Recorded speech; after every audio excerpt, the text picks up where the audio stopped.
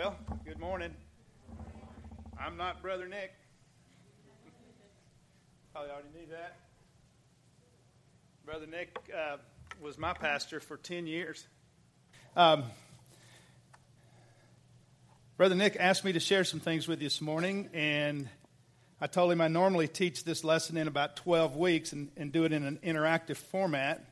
I said, but I can get it down to 30 or 40 minutes, so we'll see what happens. I want to tell you a story. I'm going to tell you a true story. Anybody know where Pecos County is?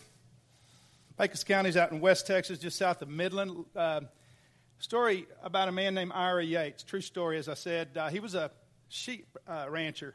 He struggled financially, wasn't a very good sheep rancher, I guess. He's about to lose his land, and an oil company came out and said, hey, we want to drill on your land. We think there may be oil there. Well, he let them do that, and fortunately for him that he did, because he also owned the mineral rights. And on October 28, 1926, they discovered the largest oil deposit on the North American continent. Mr. Yates became wealthy on October 28, 1926, or did he? Truth is, the oil had always been there, so Mr. Yates was wealthy the day he bought the land. But unfortunately, he struggled and lived in poverty for much of his sheep ranching career. And the reason he did is because he didn't know what he had. And what I want to share with you this morning, I believe for the same reason that Ira Yates lived in poverty, most Christians today live in spiritual poverty because they don't know who they are and they don't know what they have in Christ Jesus. So you may not have ever heard this type of message before, so if you want to throw rocks, that's okay with me. We are all born with a desire to have two questions answered. Who am I and why am I here? You ever heard that before? Often that's referred to as our identity and our destiny. Most people live with a misconception of who they are. They really don't know. Our identity has to do with our being. Who am I? How do I see myself? Am I a person of value, of worth? Everybody wants to know they're valuable. Don't you want to know you're valuable? We all like to be considered valuable. Ultimately, we determine our value when our God-given needs and desires are met. And you may not have heard this before, but we all have needs that God gave us. We need to be loved and accepted. We want to be secure and significant and adequate. And when these needs are met, we get a sense of fulfillment. In other words, a sense of life. So then we can function as God intended for us to function. Our purpose has to do with our doing, okay? Why am I here? Do I have something to do on planet Earth? And am I adequate to do it? The great lie of evolution is that we all showed up by accident and there's no purpose for us being here. Probably heard that one before. The world tells us that we get our identity or our value based on our talents, our money, our looks, our associations, our possessions, positions, titles, fame, etc. And these may temporarily seem to fulfill your God-given needs and desires, but ultimately, all of our needs and desires are met in the person of Jesus Christ, who is our life. And then there's nothing wrong with having money or talent or looks or those other things that I mentioned, unless that becomes a substitute for your source of life. So, your identity has to do with your value as a person. You're valuable because God created you and He loves you, and it's not based on your performance or your possessions. And aren't you glad? Romans 5:8 tells us God demonstrates His love in that while we were what? Yet sinners, Christ died for us. We didn't have to bring anything, and it's a good thing because we didn't have anything to bring. I want you to get this. How you measure up to what you believe makes you valuable is usually what you will determine or use to determine your identity. Let me say that again. I'm going to read it this time. How you measure up to what you believe makes you valuable is usually what you will use to determine your identity. Example, if I believe I'm valuable because I make lots of money or have lots of money, then the more money I make, the more valuable I will think about myself. And that will ultimately become my identity. If it's your looks, then the better looking you think you are, the more valuable you think you are. Anything wrong with those two things? Anybody ever lost lots of money? Anybody ever get old and look in the mirror? You don't look quite the same as you did long ago. Those things will get you in trouble if you put your identity in those things. Whatever makes you feel valuable is what will ultimately control you. Let me say that again. Whatever you believe makes you valuable will ultimately control you. And know this, Satan loves to attack our identity, our value. We're going to read a couple of places in the Scriptures this morning that demonstrates that. We're going to read in Genesis, a couple of verses out of the first 3 chapters. A little background, and probably everybody in here knows what happens in the first 2 chapters of Genesis. God created the earth and all that was on it. He created man. He gave us something to do and made us adequate to do it. At that time, Adam and Eve, God was their source of life. And then he did what? He put them in a garden where he'd planted lots of trees. And he said they're all pleasant to look at and good for food. But he called Adam and Eve's attention to two particular trees. The tree of life and the tree of the knowledge of good and evil. And what did he say about that tree of the knowledge of good and evil? Don't eat it, because if you do, you will surely die. A lot of times I think people think of this as God saying, I'm going to punish you if you eat of this tree. That's not what happened. God was a loving Father, and he was warning Adam and Eve not to eat of it, because if you do, you will surely die. It's not up for debate. So, if you have your Bibles, turn to Genesis chapter 3. Would there be a bottle of water running around anywhere in here? Oh, thank you. Now I can speak for 2 more hours. You think I'm teasing? Genesis chapter 3, verse 1. I'm going to read the first 6 verses, and then we'll pick up there in a little bit. It says, I'm reading now the New American Standard Bible. It says, Now the serpent was more crafty than any beast of the field in which the Lord God had made. And he said to the woman, Indeed, has God said, You shall not eat from any tree of the garden? The woman said to the serpent, From the fruit of the trees of the garden we may eat, but from the fruit of the tree which is in the middle of the garden, God has said, You shall not eat from it or touch it, or you will die. The serpent said to the woman, You surely will not die, for God knows that in the day you eat from it, your eyes will be open, and you will be like God, knowing good and evil. When the woman saw that the tree was good for food, and that it was a delight to the eyes, and that the tree was desirable to make one wise, she took from the fruit and ate, and she gave to her husband with her, and he ate. You've all heard that story before. I think that chapter, the 3rd chapter of Genesis, is the most important chapter in the Old Testament. You all may have your favorites, but there's a lot of things going on there. I'm not going to spend, I don't have time to tell you everything, but I'm going to point out a few things that I think can be of benefit to you. We see, for the first time, a new person enter into the picture, into the garden. A serpent that we know to be who? Satan. Revelation 12:9. You can write that down and check it out later. Satan is very crafty, as is his scheme. He is a master of putting suggestive thoughts in our mind. And you would do well to understand his scheme that we're going to look at here in just a second, because he still uses it today. You know why? Because it still works. We're still falling for it. Several things I'm just going to point out here, and there's a lot more, but Satan insinuates that God might be withholding something from Adam and Eve, or said another way, that Adam and Eve were missing something that they needed to be okay, or perhaps maybe there's something wrong with them. It was a very subtle attack on their identity, on their value. He also makes sin seem not so bad and God seem not so good. Notice, too, that Satan got the woman to focus on something that she didn't have. You ever do that? Nah.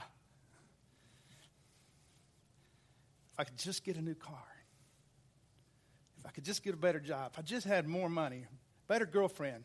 Better boyfriend. Better husband. Better wife.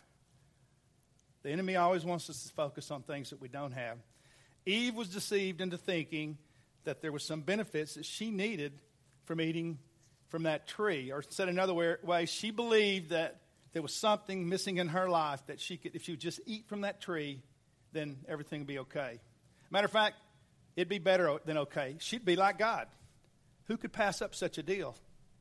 Truth is, Adam and Eve were already like God. They were created in His image. The bigger implication here, I think, is that the woman could live independent of God. Or said another way, that Adam and Eve could be their own God. We like to be our own God sometimes, don't we? One of the basic beliefs of humanism is that man can function independent of God and has unlimited potential to meet all of his own needs. And also note that the woman was focused on God's prohibition rather than on His goodness. And that's a favorite trick of Satan, is to get us to focus on what we don't have rather than what we do have. So what was Satan's solution to Adam's and Eve's problem that really wasn't a problem?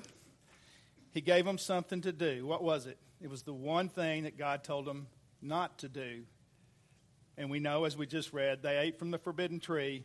They chose to believe the serpent rather than to believe God. They just wanted to decide for themselves what was best. In other words, they were acting independent of God. Anybody ever do that? How's that working for you? Doesn't, does it? Might seem to at first. Know this, there's always a reasonable alternative to faith. I'm going to say it again. There's always a reasonable alternative to faith, and your enemy will be quick to suggest one. So now I'm going to jump over into the New Testament, and I want to read in the book of Matthew, starting at chapter 3. Just going to read a few verses here. It says in verse 16, after being baptized, Jesus came up immediately from the water, and behold, the heavens were opened, and he saw the Spirit of God descending as a dove and lighting on him. And behold, a voice out of the heavens said, this is my beloved Son, in whom I am well pleased. Chapter 4, just a few verses here. Then Jesus was led up by the Spirit into the wilderness to be tempted by the devil. And after he had fasted 40 days and 40 nights, he then became hungry.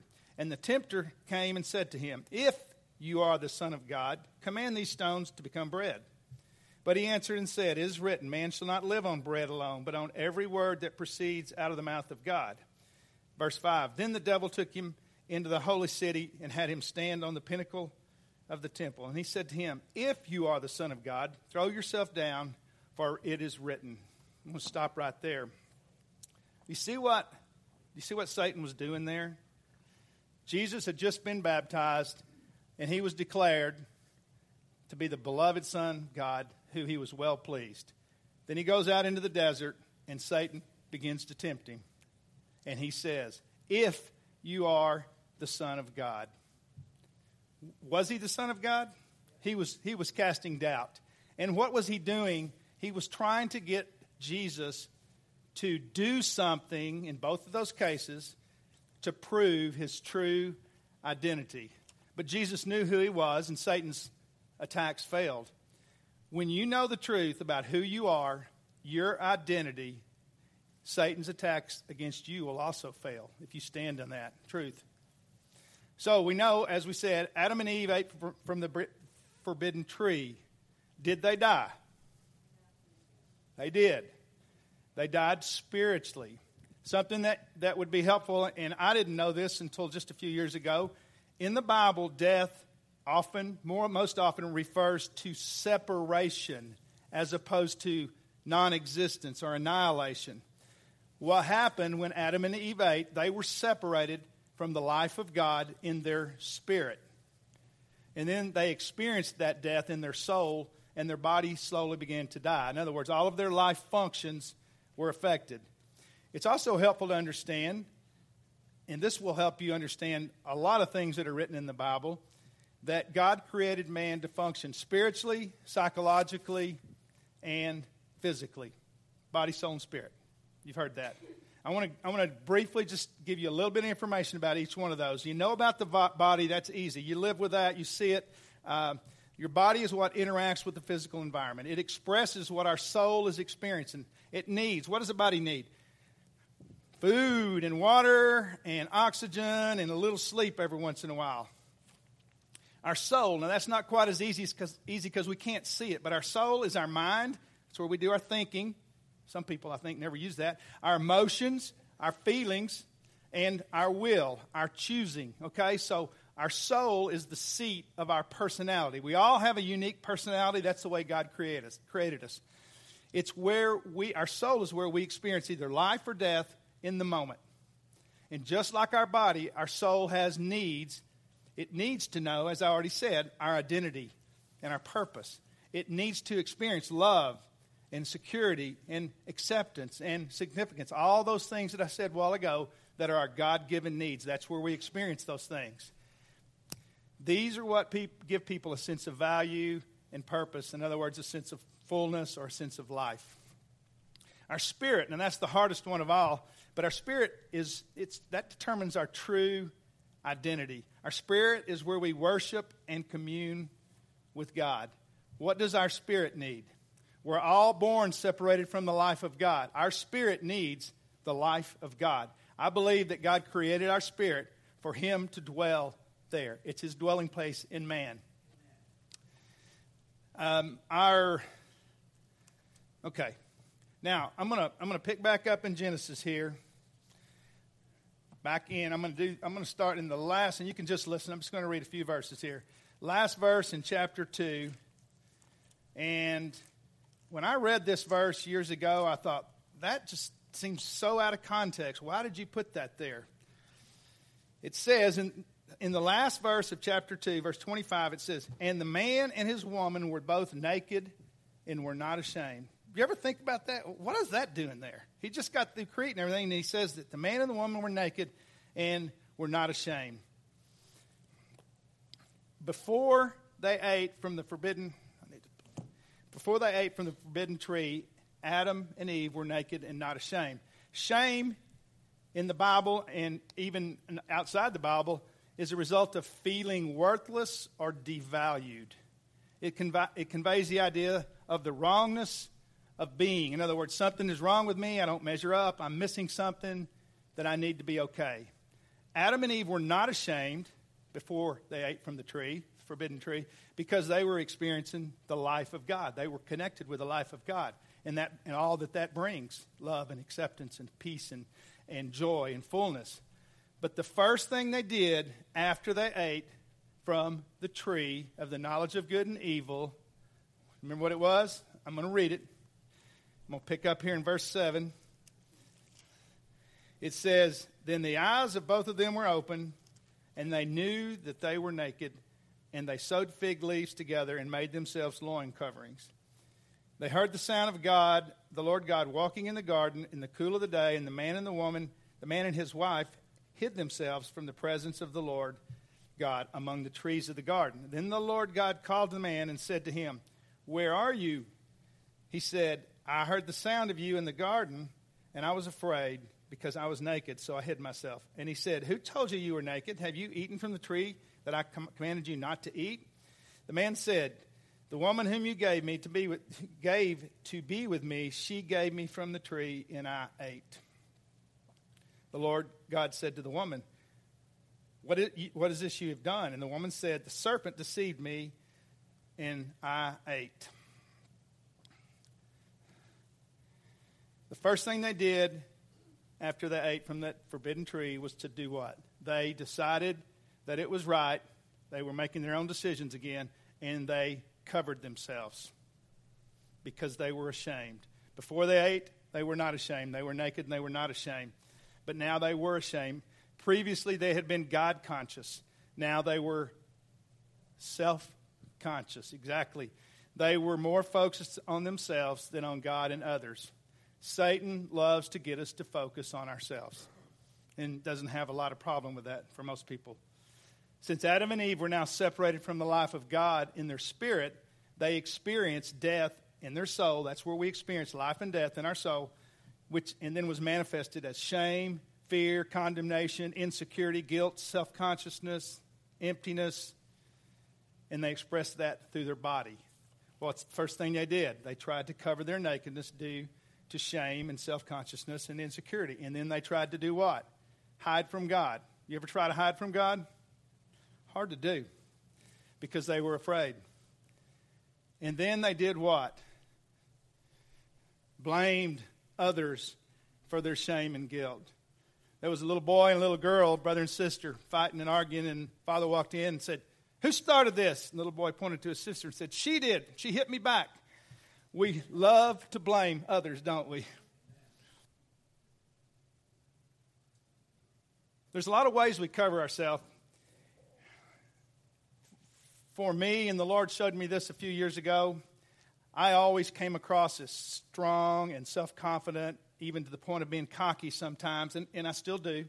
I haven't learned to walk in that victory yet. And the Lord showed me that this was a covering for my insecurity. In the moment He showed me that, I knew exactly what He was saying, that He was right. He always is right. I used sometimes argue with Him, but I knew exactly. We all have coverings. There's a lot of ways that we cover our shame. But there's no reason to be ashamed if you are in Christ Jesus. So, we all show up on planet Earth spiritually dead to God. Okay? We show up sinners, lost, before we get out of the womb. It's not because we get out and start doing sinful acts. We show up on the planet sinful. And we all struggle with the same issues. Shame, fear, condemnation, insecurity, guilt, self-consciousness. And so we're all born, our identity then is an identity of shame. And just like Adam and Eve in the garden and Jesus in the wilderness, Satan deceives us into believing that the way we get value, the way we get our identity is by our doing. And although usually unaware, attempting to cover our shame and to prove that we're valuable to ourselves and to others is what controls our behavior. And if you fall for that lie, you will get on a performance treadmill and it'll wear you out, and it will not and cannot produce life. I can speak from authority because I was on that performance treadmill for many, many years. Matter of fact, while I was at Old Villa Road Baptist Church, I was doing all the Christian-looking things, and I thought I was doing for the right reason. But I one day realized maybe I'm not experiencing that life. And the Lord showed me years later that most of what I was doing in my own strength, my flesh, which is acting independent of God. Now, people looking on the outside may or may not have been able to tell that. And I couldn't even tell it. I was deceived. But years later, when He pointed that out and showed me, one day He told me this. I'm getting way off my notes here. I'm going to get back. I'm almost finished. He told me, He said, I was sitting at home. I have a little office in my home, and I was sitting there, and He said, I don't want you to do anything. I don't want you to pray, read your Bible, serve me in any way until you know I love you just like you are. You don't have to perform for me. I love you just like you are. I accept you just like you are. And isn't that wonderful?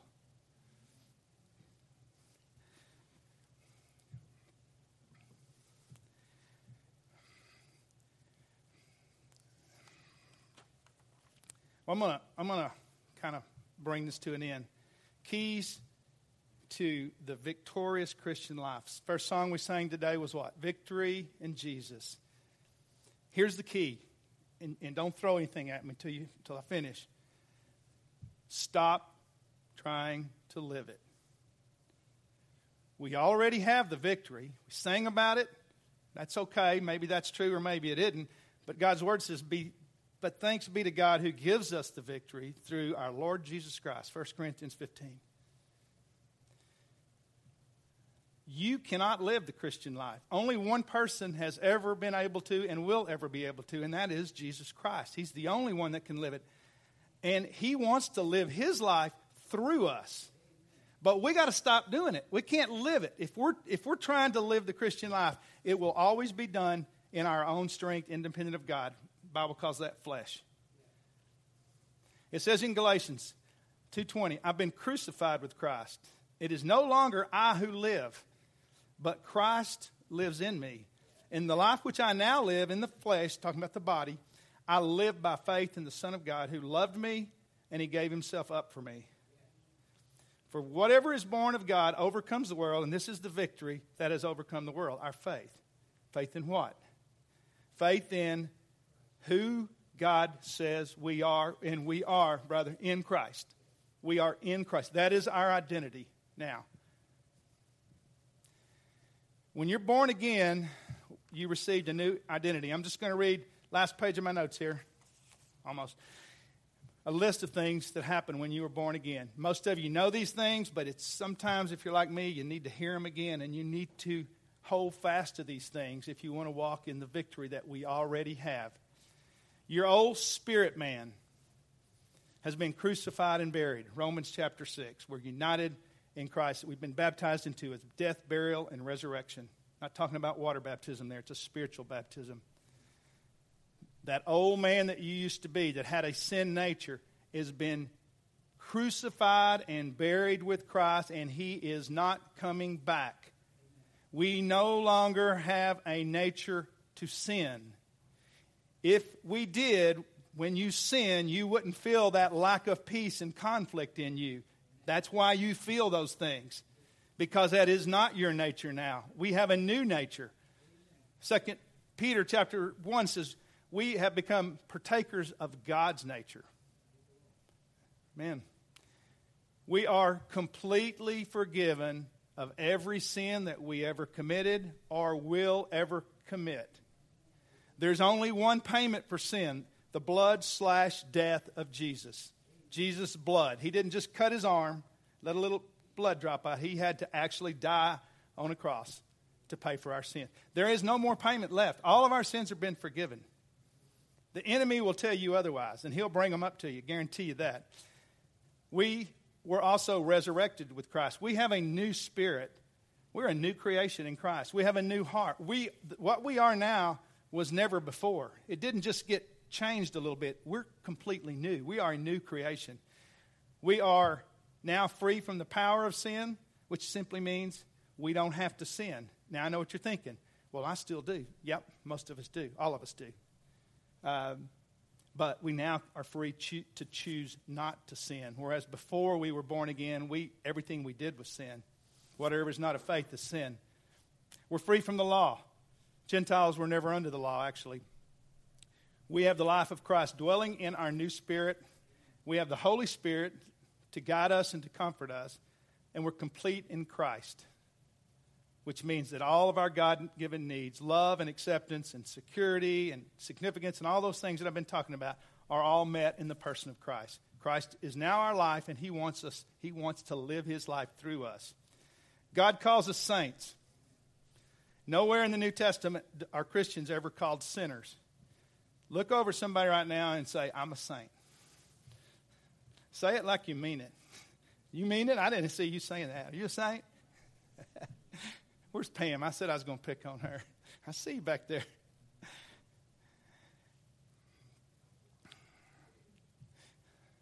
It says that we are blessed with every spiritual blessing. Every spiritual blessing means every.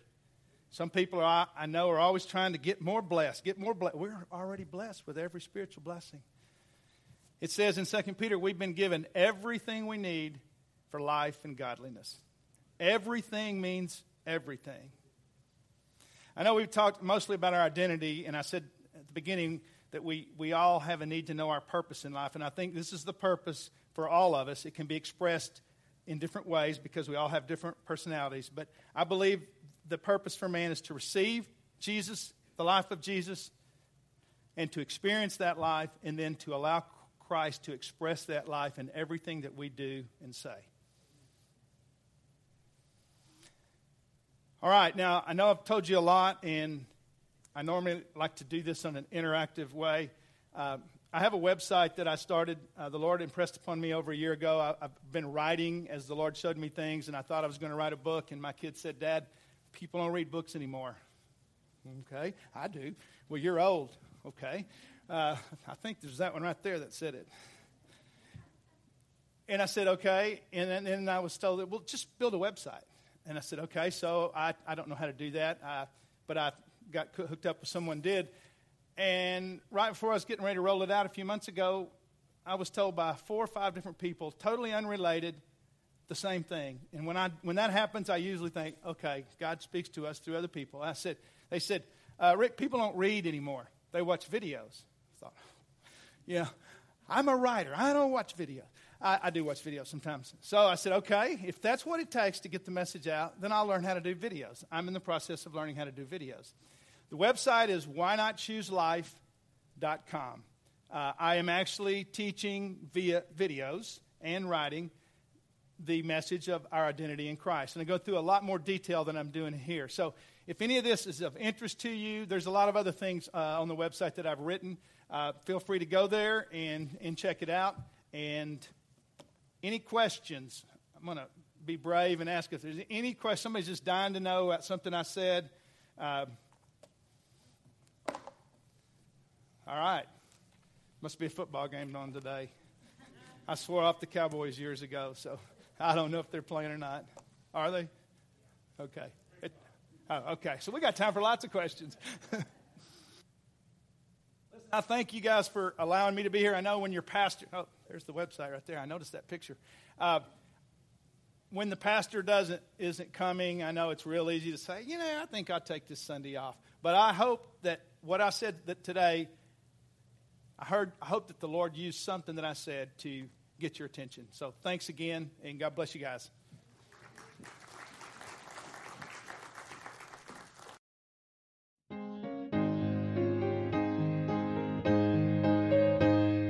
Thank you for listening to today's podcast. We invite you to like us on Facebook or visit our website, www.bearcreekbaptist.org. If you're not a member of another church, we would like to invite you to join us in person and get to know us, and let us get to know you. Have a great week, and may the Lord richly bless you.